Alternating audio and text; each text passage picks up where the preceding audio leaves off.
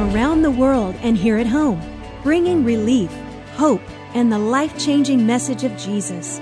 You're listening to the Mize Missions Podcast with Terry Mize. Hello, everyone, and welcome today to Terry Mize Ministries Podcast. We are so glad you're here. We welcome you, and we're so thankful and honored that you've taken the time to join us. And we believe what we're going to say today is going to help you. It's going to minister, as we would say, and just do everything that we possibly can to give you a fresh new line of thinking. There's a great scripture over in Ephesians that says that we are to be constantly renewed in the spirit of our mind with a fresh mental and spiritual attitude. And that's not just a command without basis. That's from the Word of God. So Terry and I are here today to talk to you about those good things. And if you've got time, pick up your phone and text a friend or family member and tell them that they may join us here on the podcast today at terrymize.com. And we are so thankful for that opportunity through technology to minister to more than just a room full of folks, that we can reach around the world with this wonderful good news, as the gospel is called. Darlin, what would you have on your heart today to share with the folks? Well, I always have something to say on God's behalf. That's right. And, I used to tell my 4 kiddos all their growing up years, and I tell my grandkids, and of course I've said it in churches too, that God doesn't want your life to be sensational. Right. Or spectacular. That's right. But He wants your life to be miraculous. Miraculous. That's such a good statement. And yet, in this day and age, the people don't think in terms of miraculous. They think in terms of sensational and spectacular. Right. We're a media world, and we're a Hollywood, And that's why they think that way. Yeah. And so if you watch a movie, that movie is all those special effects and all the things they can do. It's sensational. My goodness, yes. And it's spectacular. Yes. And so what happens is the church begins to expect God to do sensational things. Right. And we expect God to do spectacular things. But God's a miraculous God. And what He does is He does the miraculous. He does miraculous things. And sometimes we miss the things of God. That's right. Simply because we're expecting it to be sensational and spectacular, and it's neither one of those. It's simply miraculous. And we miss it because it's miraculous and not sensational and spectacular. That's right. And I think by you, in talking to someone about this recently, I said to them, human nature is basically to miss the obvious, what's right under your nose. Of course. And because we miss where we are at the moment and what the dynamic is, then later on, as the miraculous begins to unfold, we don't realize it's even been that spectacular. No, right. And we're blinded to it because we didn't see where we came from. And so we're always looking for that momentary flash in the pan, right? Something that looks supernatural, spectacular, sensational. Right. Well, so many times when we pray for something, we kind of tell God, now here's how I do this. Right. Now if I was God, here's how I do that. I'd make a big splash. I'd really make this thing sensational. I'd really make this thing spectacular. Right. And yet God simply is going to do the miraculous, and we need to learn how to live in the miraculous and how to believe God for the miraculous. It's kind of like a lot of Bible scriptures in the Bible that tell stories about real people with real situations and real miracles. A lot of times I think when we've read those over the years, in our mind, we see them as being sensational and spectacular. Take, for example, the little lady and the cruse of oil and the cruse of meal that didn't dry up for a year. Here there was a famine in the land. There's no food. The prophet Elijah was off up at the brook Cherith. And the ravens had been bringing him food to eat, and the brook had been giving him water to drink, and those dried up. And you might say, well, the natural supply dried up. Sure. And so, the supernatural always needs the natural always needs the supernatural. And so whenever the natural dried up, God wasn't through. He just said, well, I'll just feed you supernaturally. Right. Of course, it was pretty supernatural just for those ravens to bring him food. No joke. But when they quit bringing him food, then He said, go off down into town. I've got a widow lady down there that I have ordered or commanded to sustain you. And so He goes off down to the town and He sits at the well, and she comes out there, and her situation is this, that she has a son, and they are down to their last little bit of oil and last little bit of meal. And she said out of her own mouth it was enough to make 2 cakes. So she was going to make 2 cakes, one for her and one for her son. In fact, she even said with her own mouth, she said, I'm going to make 2 cakes, one for me and one for my son, and we're going to die. I mean, that was her future. That was her after. Yeah. But the prophet said to her, he said, lady, get me a drink of water. please. And she said, okay, I'll do that. And so she got him a drink of water. And then after she did that, he said, lady, how about making me a cake? Go make me a cake. Make me one first. Well, he said, just go make me a cake. Yeah. And she said, I can't do that. She said, I've just got enough meal and enough oil to make me a cake and my son a cake. And I've come out here to get 2 sticks. All I need is 2 sticks. And I'm going to make a fire and cook our cake. And then we're going to die. And he said, well, make me a cake first. And then he used this word. He said, and after. See, now there's an after. Right. Before that, there wasn't going to be an after. But now she's got an after. He said, and after, make yourself and your son a cake. And so, lo and behold, she did it.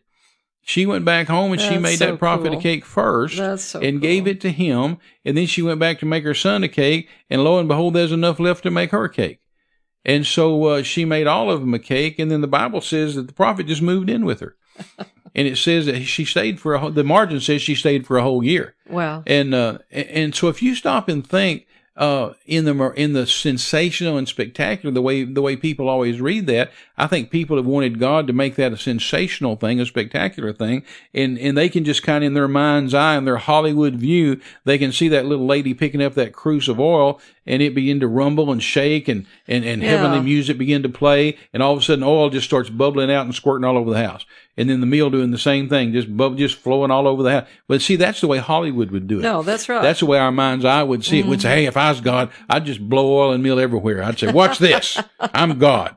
But see, God didn't do that. That's exactly how human nature in Hollywood would pull that thing The Bible off. doesn't tell us how she did it, but here's what I think. Here's my opinion. Knowing God the way I do, and the laws of prosperity the way I do, and knowing faith the way I do, I think every day was a faith project. Right. And I think every day she had to make that prophet a cake first, because that's the principles of God, is you give to God first. Right.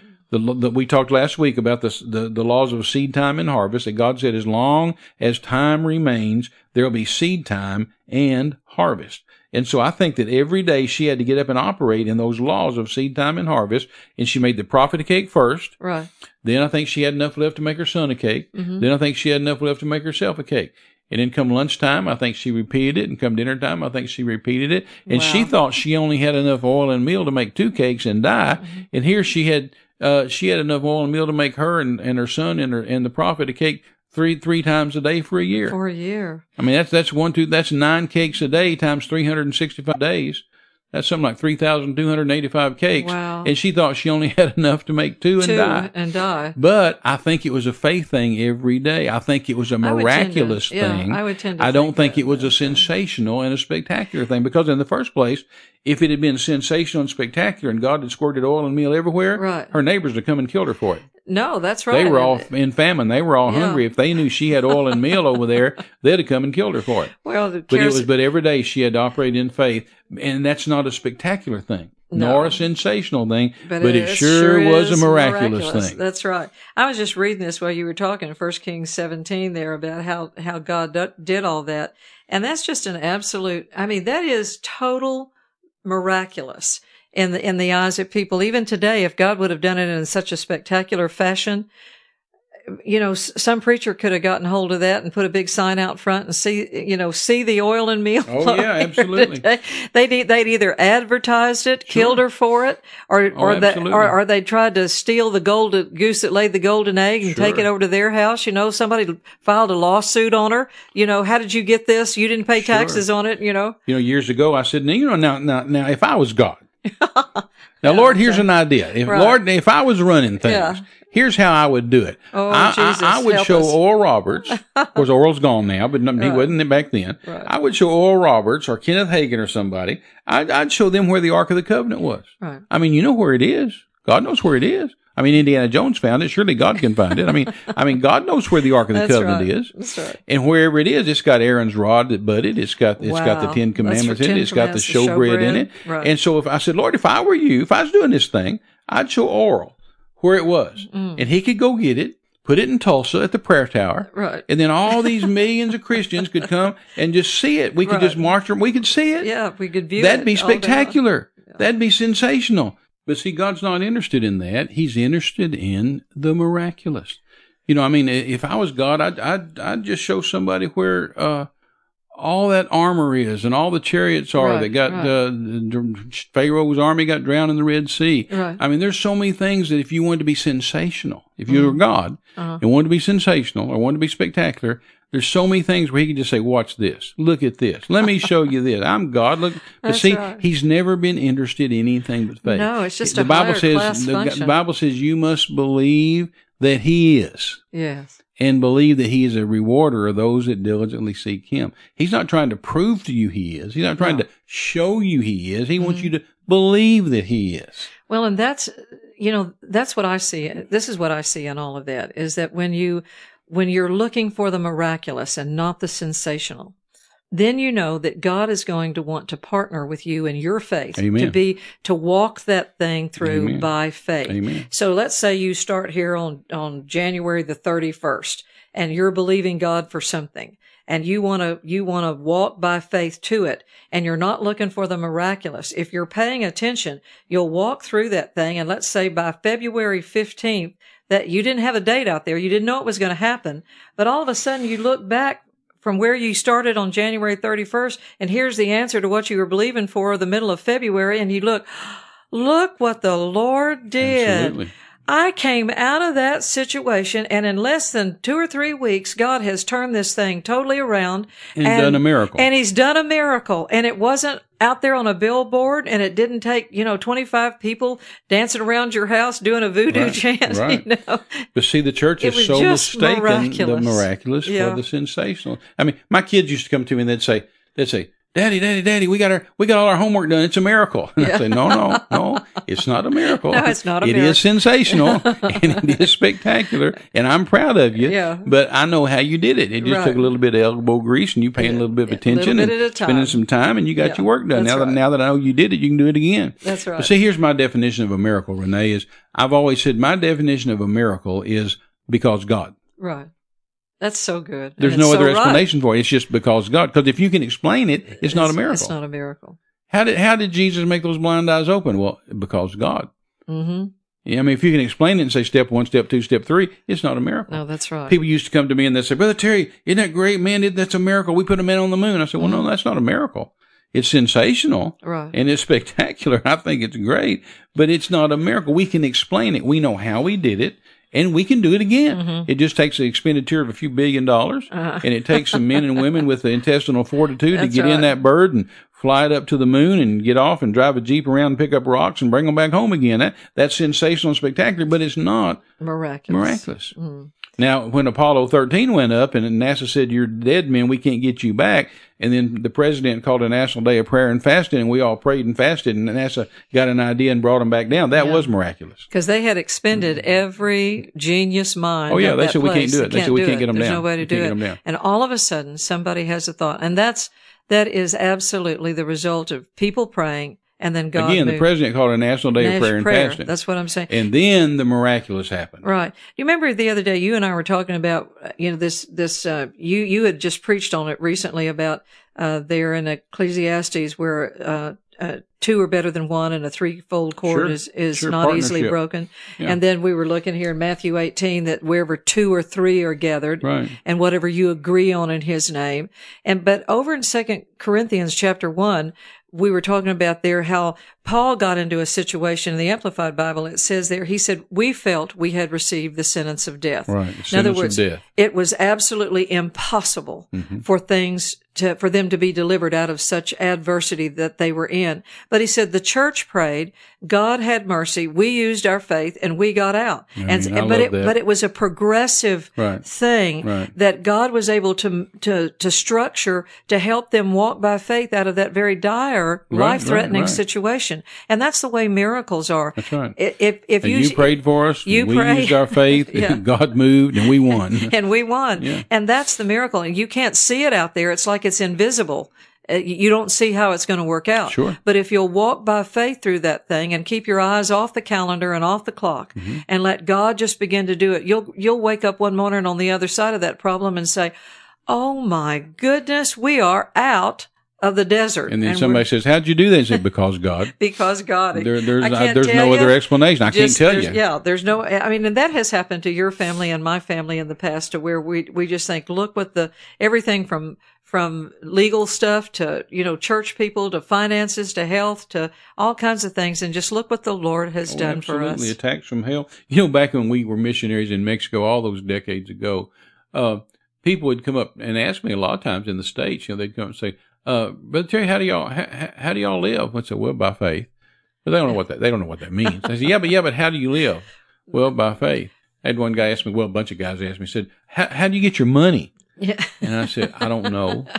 What do you mean you don't know? How do you get your money? I mean, where does your money come from? We had a guy in our church tell us, we told him we live by faith. He said, I'm so sorry. Oh, no, I'm so sorry. Yeah, they say, yeah. No, I'm so really. sorry. We've had a lot of people tell us that. And I said, don't feel sorry for me. No, right. This missionary's believe in God and doing good. Yeah. But I remember one time we were in Guadalajara living there as missionaries, and we didn't have any partners. We didn't have a newsletter. We didn't send a newsletter out to people. We didn't have a mailing list. All we had was me and Jackie and a baby and a Bible and poor old God. Right. But, we found out poor old God wasn't so poor after all. That's right. So we were praying, believing God to meet our needs, and we had no checking account, no bank account, no credit cards. I mean, we're just there. I mean, either God comes through or we starve. That's right.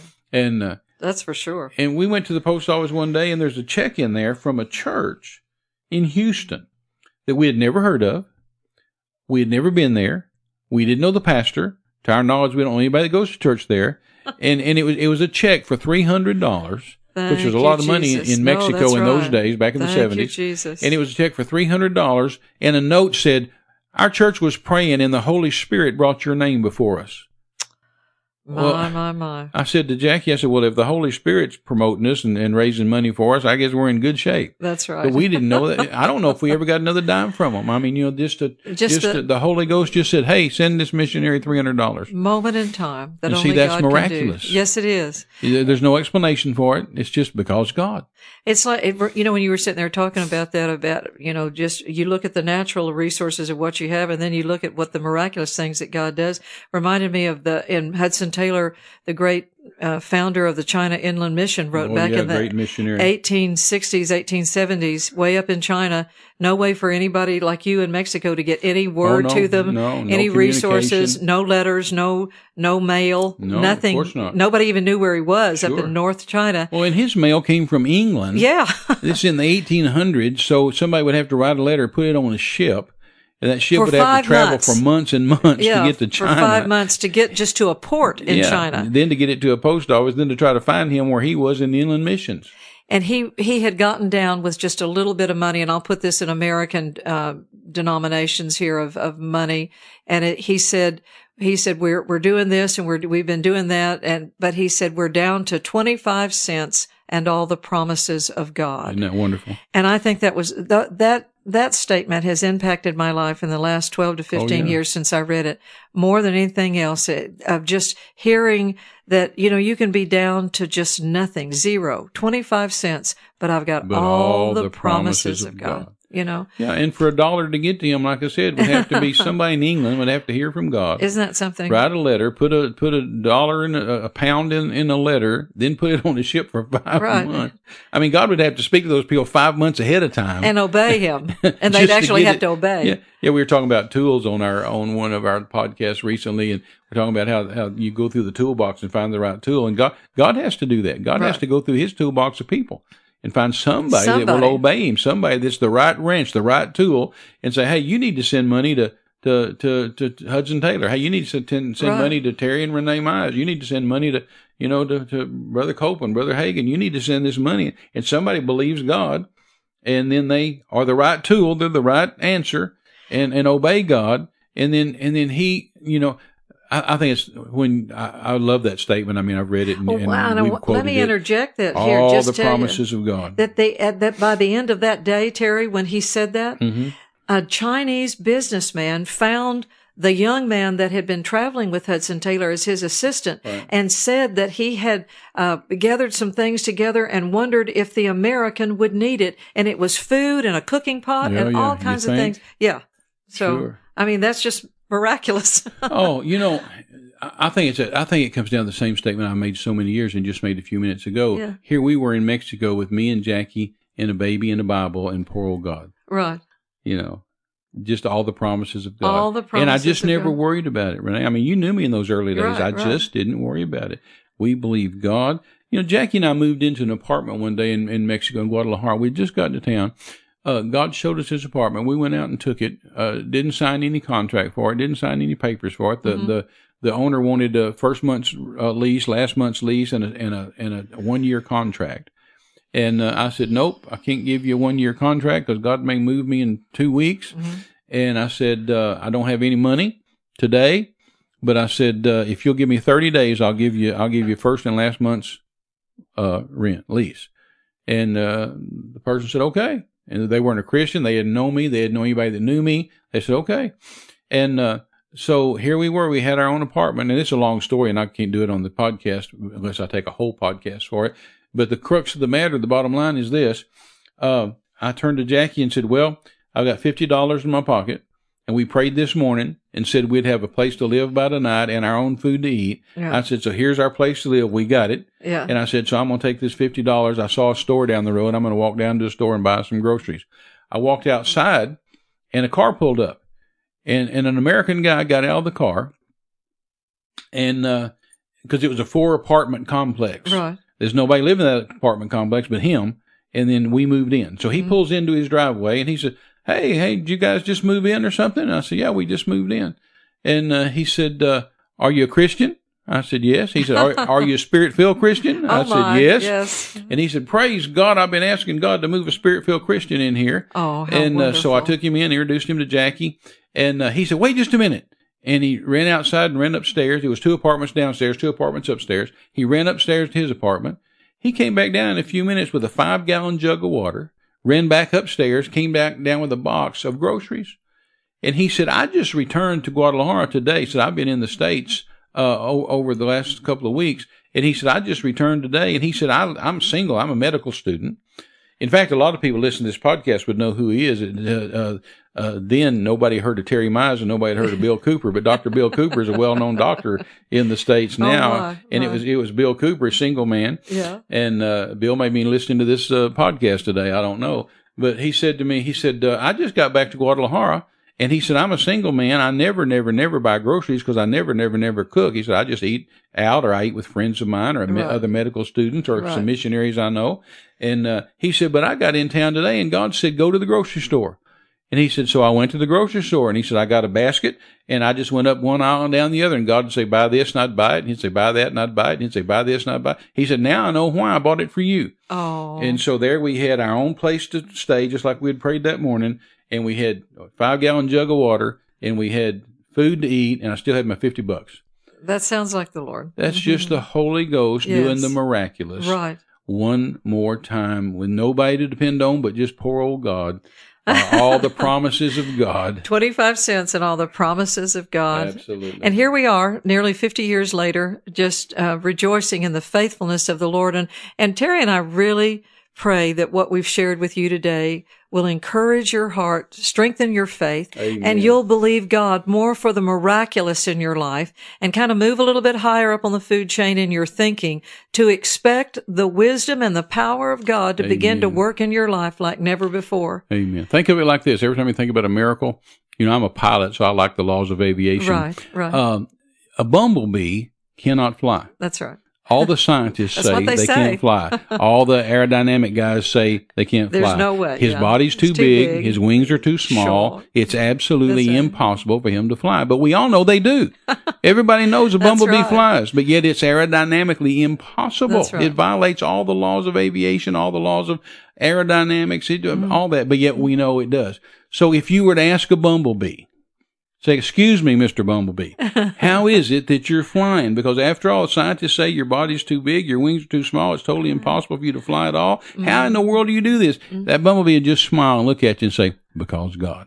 That's exactly right. Because God. That's such a good example. Well, it's time for us to go, and we just want you to know how much we love you. We pray these words have washed and bathed you in faith and expectation in God, and we just look forward to being with you again next time. Remember, you can go to our website, terrymizeministries.org, and go through the archive and see if things in there might be of interest to you. There's books and CDs and all kinds of stuff there that we can help you with. Prayer request time is available to you there. You can email us. And then also, next time, be ready to listen to us and tell your friends and family about terrymize.com is where we do the podcast at. So look forward to seeing you next time. Have a blessed, blessed week in the Lord. And we love you. See you then. Bye-bye.